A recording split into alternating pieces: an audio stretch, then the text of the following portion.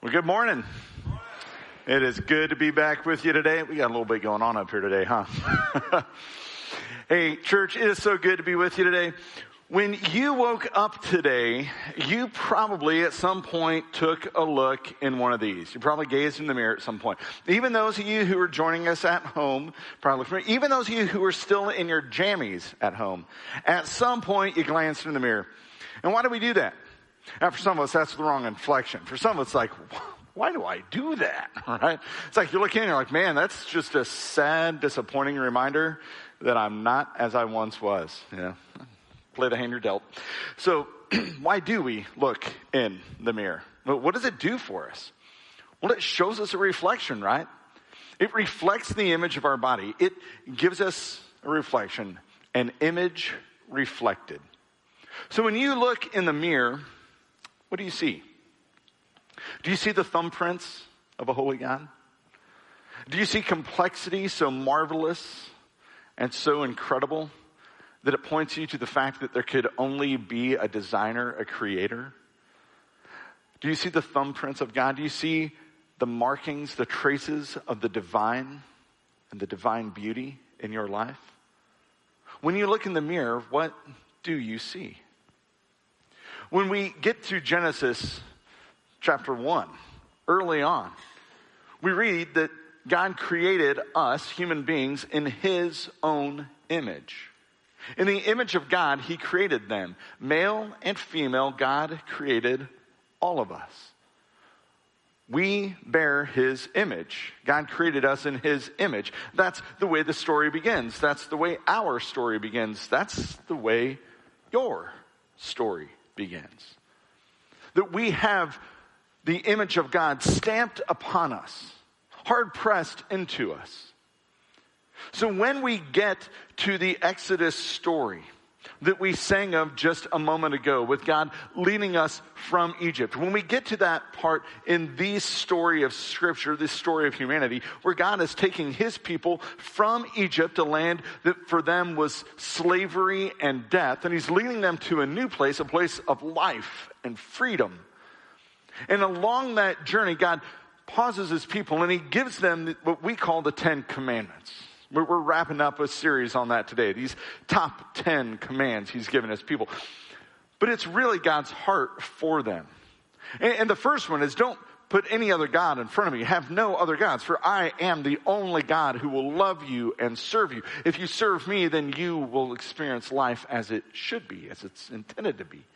Life full, complete, and beautiful.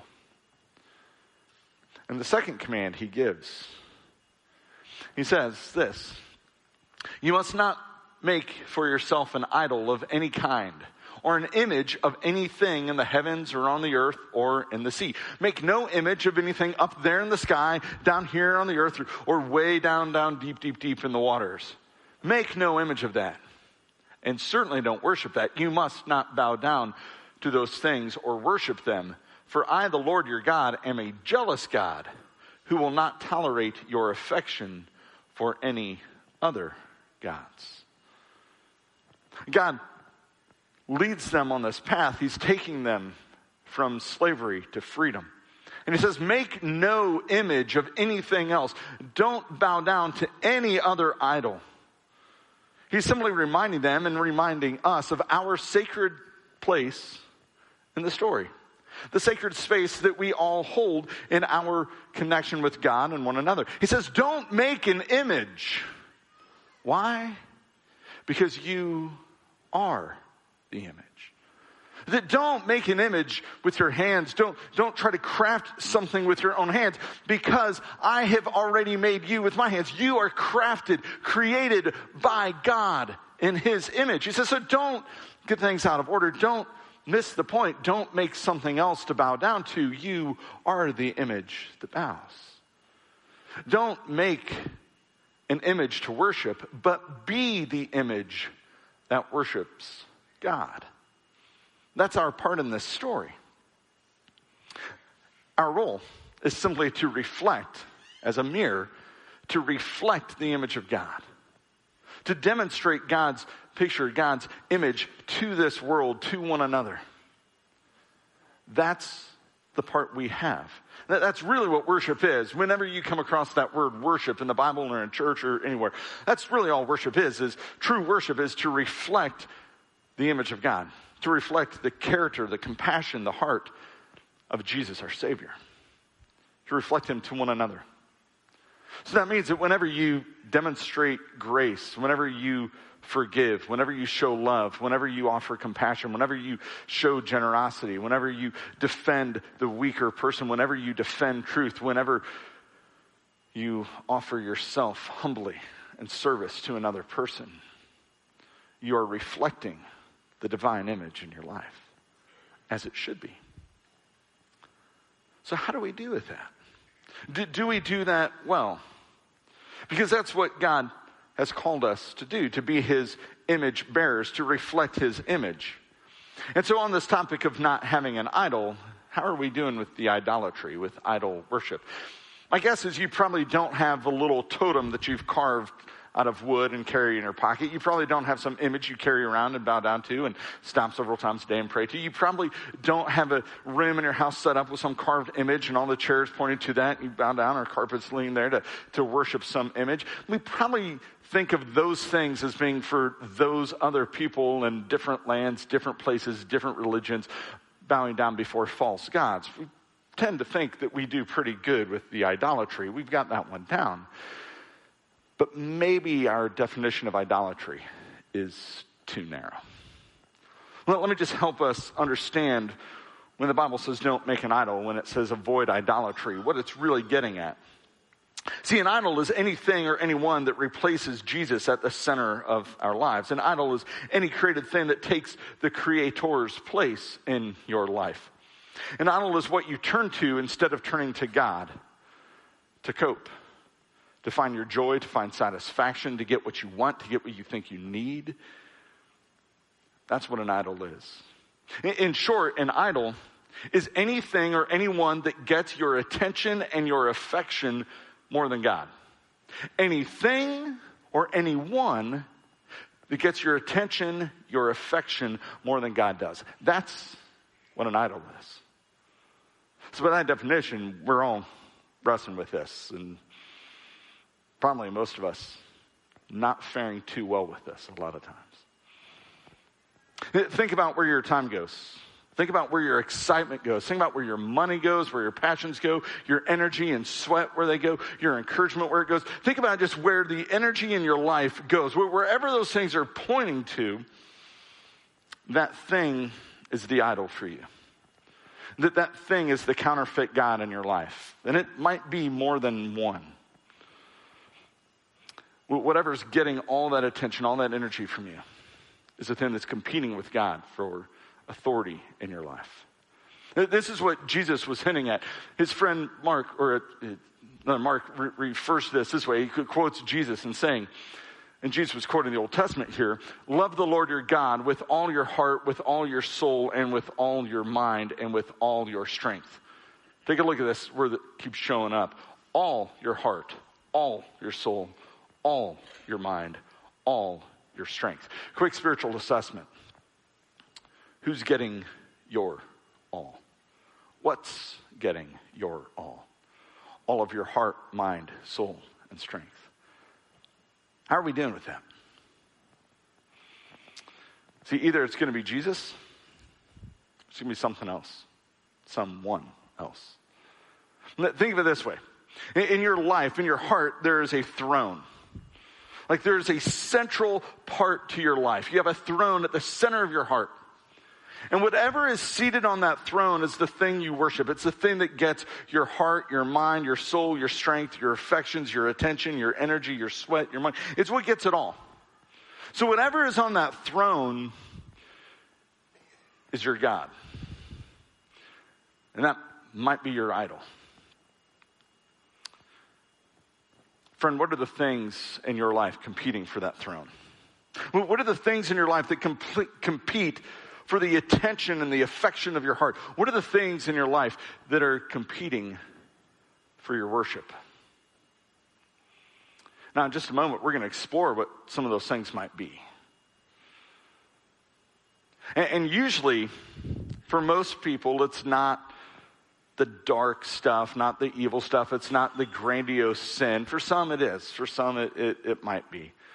Those, highlight kind of sin real things that we'll talk about. But for most of us, most of the time, it's actually good things that have just been given too much status in our life. For most of us, it's not bad things. It's good things that we've given too much status. Bad things might creep in there, but usually it's the good stuff that we have put in the wrong place. We have a disordered life, a disordered heart. We've got things out of order and we're bowing down to the wrong things. We've taken good things and we've elevated them to too high of a status and turned them into godlike things that become idols to us.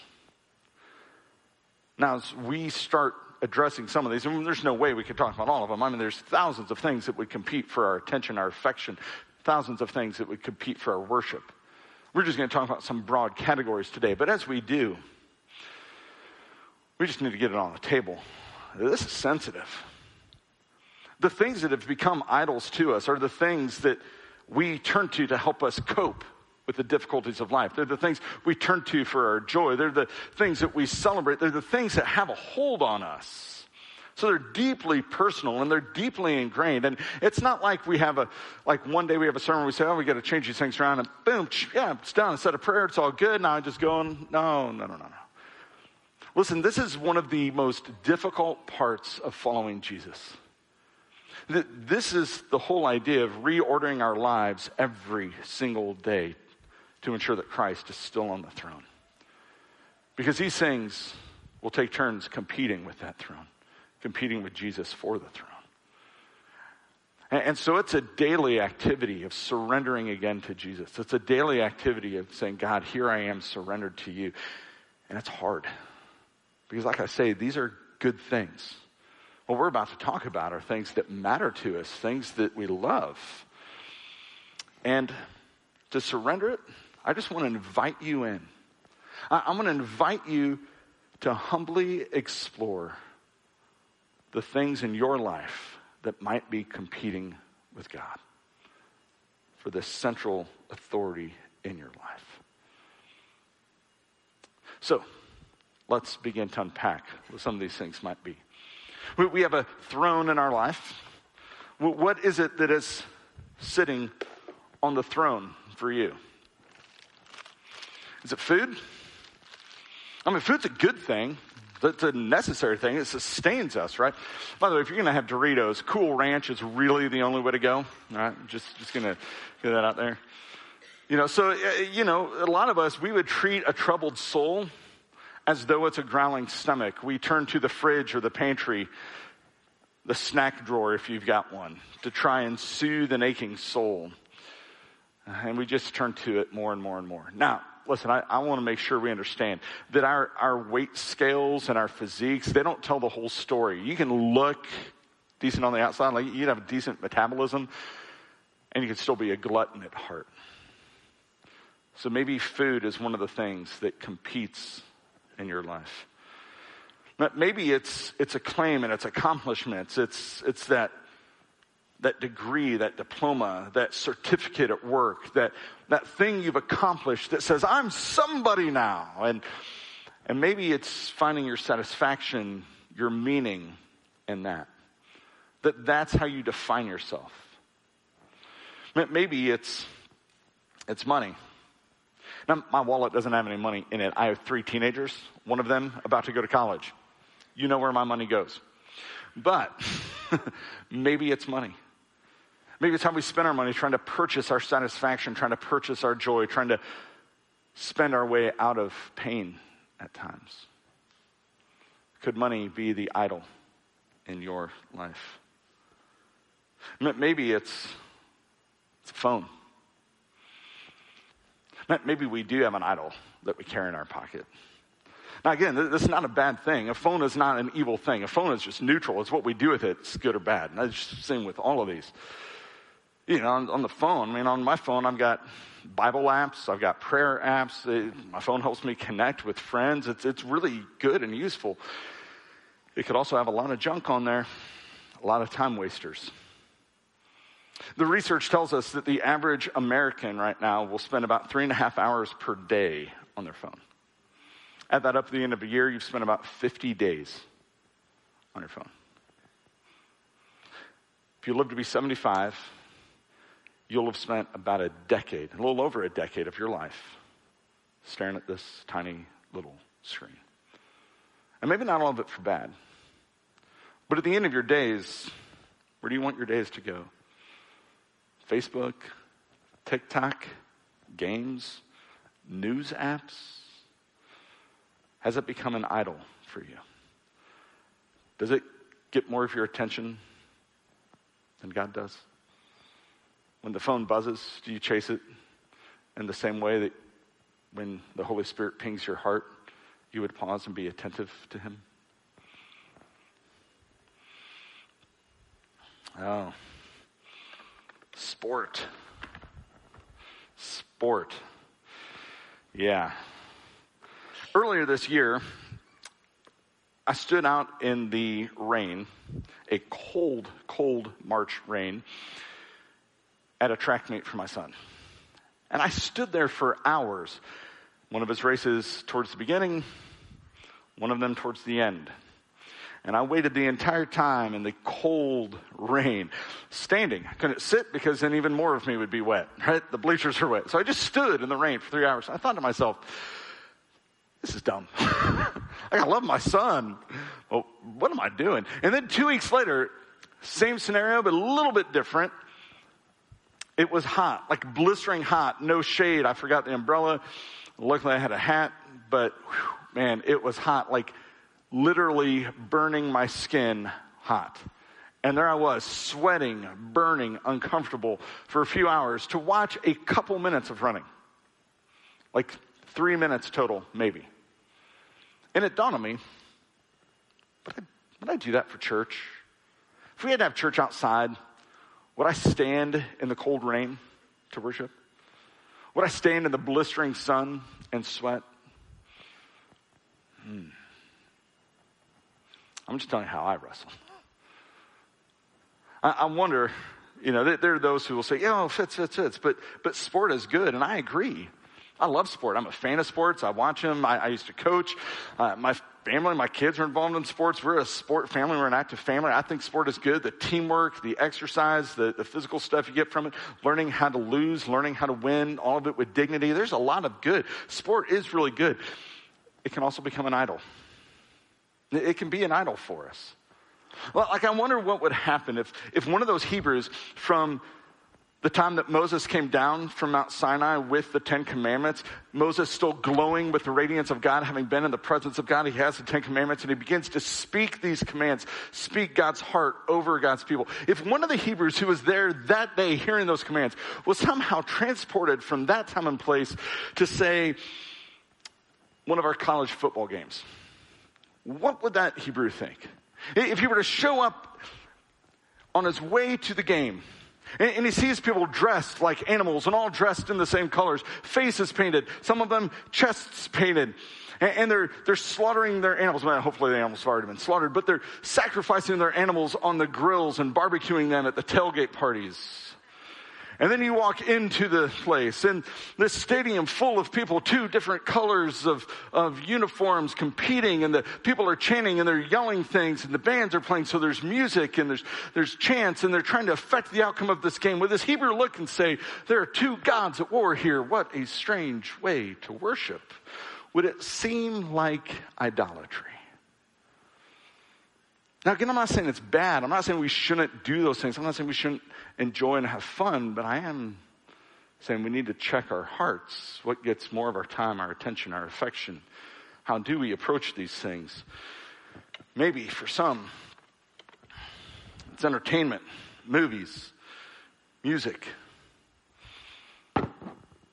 How many of our homes have a room dedicated just for the TV, just for the movies?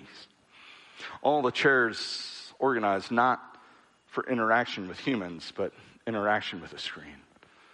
Might that Hebrew, if he were to walk into that home, think, oh, what a strange idol, this flat screen that shows pictures. Again, it can be good.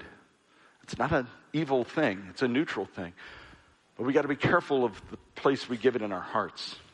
Sometimes we follow the people from those trains, or maybe from different stages, some of the musicians, but maybe some of the movie stars. We tend to bow down before some of those people, don't we? We want their autographs. We want to sound like them, look like them, dress like them. We'd love just to get the chance to meet them. We need to be careful of what sits on the throne in here. For some of us, maybe the idol is sex. You're really curious what's about to come out of the box, aren't you? It's Sunday morning at church. Like, clean it up a little bit, right? Censor that one. Again, not a bad thing. In fact, I think all the married people in the room say, beautiful gift from God. Amen? Amen. Yeah. Some emphatically. I like that. Great gift from God when it is in the right boundaries and the way God designed it to work for us as a gift to us. But man, we take it outside of those boundaries and it becomes a destructive force in our lives. It can own us. It can own our thoughts and our actions and our money, and it can wreck our relationships. And man, something so beautiful and good, if we put it in the wrong spot, becomes just a destroyer, just a thief of what it's supposed to give. For some of us, maybe it's family. You say, wait. Family's good. Like the church talks about family. We have family ministries here at the church, right? Yeah, family's good. Gift from God. But if elevated to the wrong spot, it really gets things out of whack. Like, do you love your kids? Do you champion your kids more than your spouse? Do you love and give attention to your spouse more than you do to your God? That doesn't mean we're supposed to love our family, our kids, our spouse any less. It just means we need to love them maybe differently. That they're not the all-important thing in life. In fact, I would contend that when we love God most, we will love everyone else best. When we love God most, we'll, especially the people closest to us, we'll love them better. We'll love them the way God has designed this thing to work. We'll love them the way they're intended to be loved, and we'll actually elevate them in better ways in that way. But we can be well-intentioned and we get that out of order and we try to love them. Maybe even we don't even think about it. We just put so much more time and energy and focus on our family than we do on God. And when we do that, we will wreck those relationships. We can wreck those people. We can wreck ourselves because that's not how God intended it. When we love God first and most, we'll love everybody else best. For some of us, and this one can be challenging, so stick with me here. Maybe our politics and our patriotism. For some people, it's politics and anti-patriotism these days. It's a whole lot of our time, a whole lot of our attention, a whole lot of our affection. Politics, not bad. In fact, the Bible implores us to be an informed, involved citizenry. That we should take part in what's going on in our government. We should take part in what's going on in our culture and our nation. We should speak into that, seeking to be a force of good as individuals and collectively as the church. And we should know what's happening and where it's going. We should vote. We should be involved. But for some, it can become an idol. For some, how much time we spend watching and reading and exploring all of those things far overshadows how much time we spend interacting with God and His people, or interacting with people about God. We can wear the names of the politician on our chest, put it in our yard, slap a sticker on our car, scroll through our Facebook pages and our Instagram. And it's easy to see that we are evangelists for a politician, sometimes treating those people as de facto saviors, that what they can do as a politician is to fix all the ills in society, to do things that honestly only God can do, and God desires to do it through us, through the church. The things that we should be up to, sometimes we put on the politician. It's not bad to vote. It's not bad to be engaged and involved. But do we spend more time promoting politicians and political ideologies and political parties than we do talking about our Savior and engaging in conversations that will last eternally? That may be an idol for some of us. This last one's probably the most shocking. So let me explain. You're looking and say, wait, whoa, is that a Bible? Like, how does a Bible become an idol? I mean, the Bible's the Word of God. It's the breath of God for us. It's God's mouth opened up. We open it up. These pages, The Word of God is living and active for us. It's God's gift to us. Yes, it is, for sure.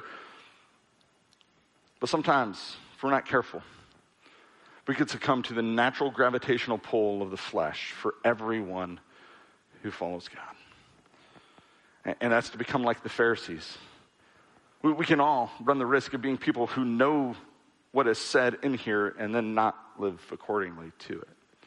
We can know every phrase, we can know every word, we can know every letter of it, and somehow miss the author of it. We can know this and yet not know the Savior. We can know all about what's said, and we can even kind of weaponize this to others and even to ourselves and let it do damage to us, missing the heart of God, missing the point of applying it and being transformed by our encounter with God. That we're not just to know this, but we're to get to know the author through this. I've heard a lot of talk in the last few decades. It's probably been there longer. I just maybe have only been listening more in my more adult life.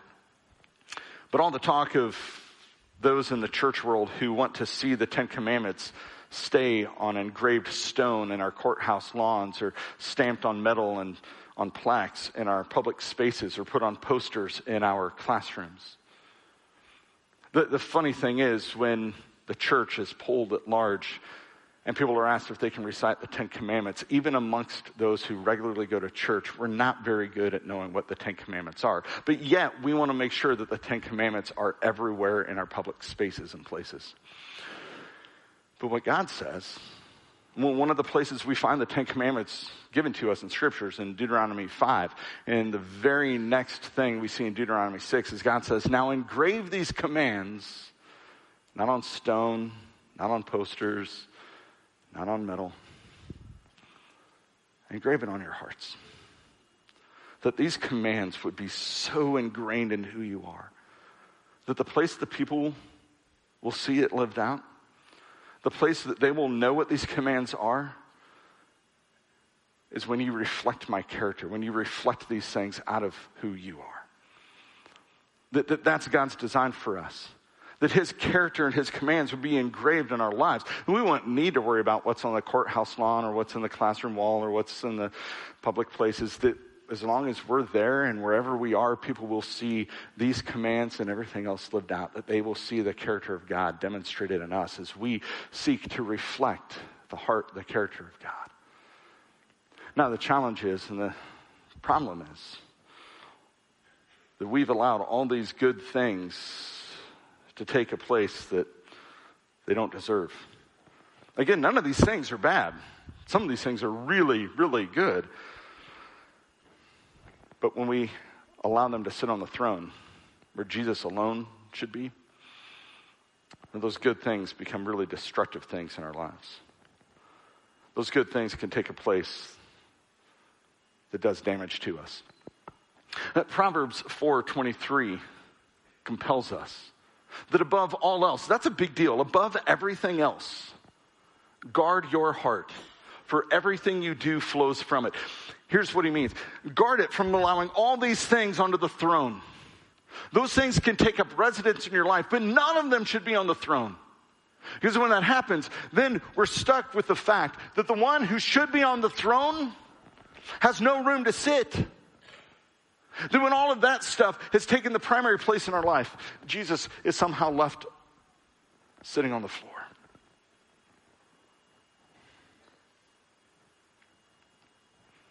May it never be. Now again, this isn't like, oh, I recognize that, let's deal with it, I'm good, I'm done. This is a daily struggle for all of us. Because life will compete with God. The things of this world will compete with God. And the beautiful truth is, like our salvation is not so much bound up in this. We follow God and we wrestle with this stuff. Praise God that Jesus is King, he is Savior, and our salvation is wrapped up not in what we do, but in who he is and what he has done for us. Amen, church? but yet for us to live in the joy and the freedom that he wants to give us. Remember how these commands were given to us. God was taking his people from a place of slavery and moving them towards freedom. And he says, don't bow to the idols because they'll steal your freedom from you. Don't bow to the image. It'll rob you of what I want you to have and of who I've called you to be. And the reality for every single one of us is that we've broken this command. And we have broken lives because of it. That the idols that we've allowed to get into the wrong spot have broken us. And so as a reflection of God, we have a distorted image, a broken image. That what is to be a clear, beautiful reflection of our Savior, of our God. It's broken. Now the great news is we have a Savior who will put us back together. And we'll have a Savior who takes all that bent, refracted light and does something beautiful with it and restores us to the way we are intended to be. But he invites us into that process. So to be restored and to reflect his image the way he has intended means we have some heart work to do. We have to identify the idols in our lives. And we got to begin the hard work of surrendering them to God. Of putting those things on the altar and saying, God, it's yours. I surrender it to you. And if you give it back to me in some way, that's great. And if not, you and you alone are God. And you alone will be on the throne. And church, if you want to know if something is an idol in your life, just begin to give it up or give it away. Fast from food and take a break. Instead of that family vacation, take the family on a mission trip. Take them on a serving trip to others. Reclaim your sexuality for God and for the one who he's entrusted you to give it to. Turn off the news, the media, the complaints. Make a decision to say more, to post more, to pray more about God and his church and his ways. Give away your season tickets. That's not a ploy for you to give them to me. I'll help them go to the right person if you do. Give up that Sunday afternoon game and instead bring your kid, even their sporting games. Give up the Sundays. Bring them to church. Get them connected to the student ministry. Begin giving your money away. Turn off the phone. Turn off the social media. Turn off the TV. Surrender every part of your life. And determine not just to know this, but to know the author of it. And to live according to what it says. And invite Jesus to reclaim his rightful place on the throne of your heart at the center of your life. May we, in everything we do, declare with all of our heart, all of our mind, all of our soul, all of our strength, all of our possessions, all of our affections, all of our attention, all of our energy, all of our stuff, all of our family time, with everything we have and everything we do. Church, may we proclaim again and again and again that Jesus is Lord, that Jesus is the leader in our life, that Jesus is Savior, and that nothing else is on the throne. And may we give him that place.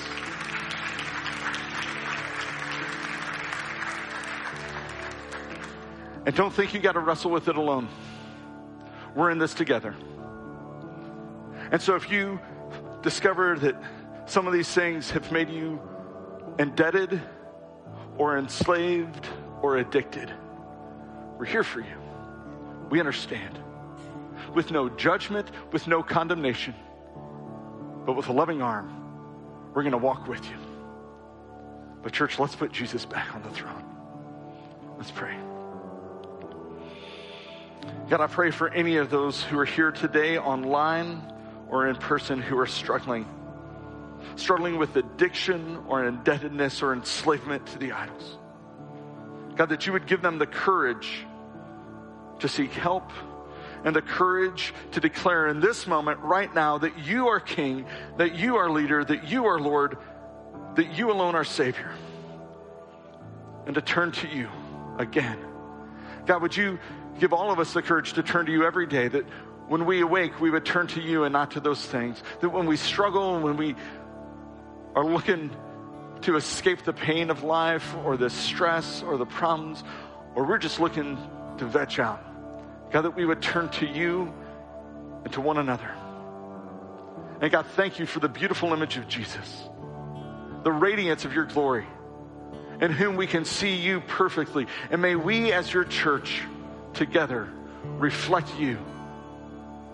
As broken as we are, God, would you turn that into a mosaic, as a beautiful refractory mirror, that the world might see you. Jesus, thank you for being our Savior and for loving us as you do. Take your place on our hearts. Amen.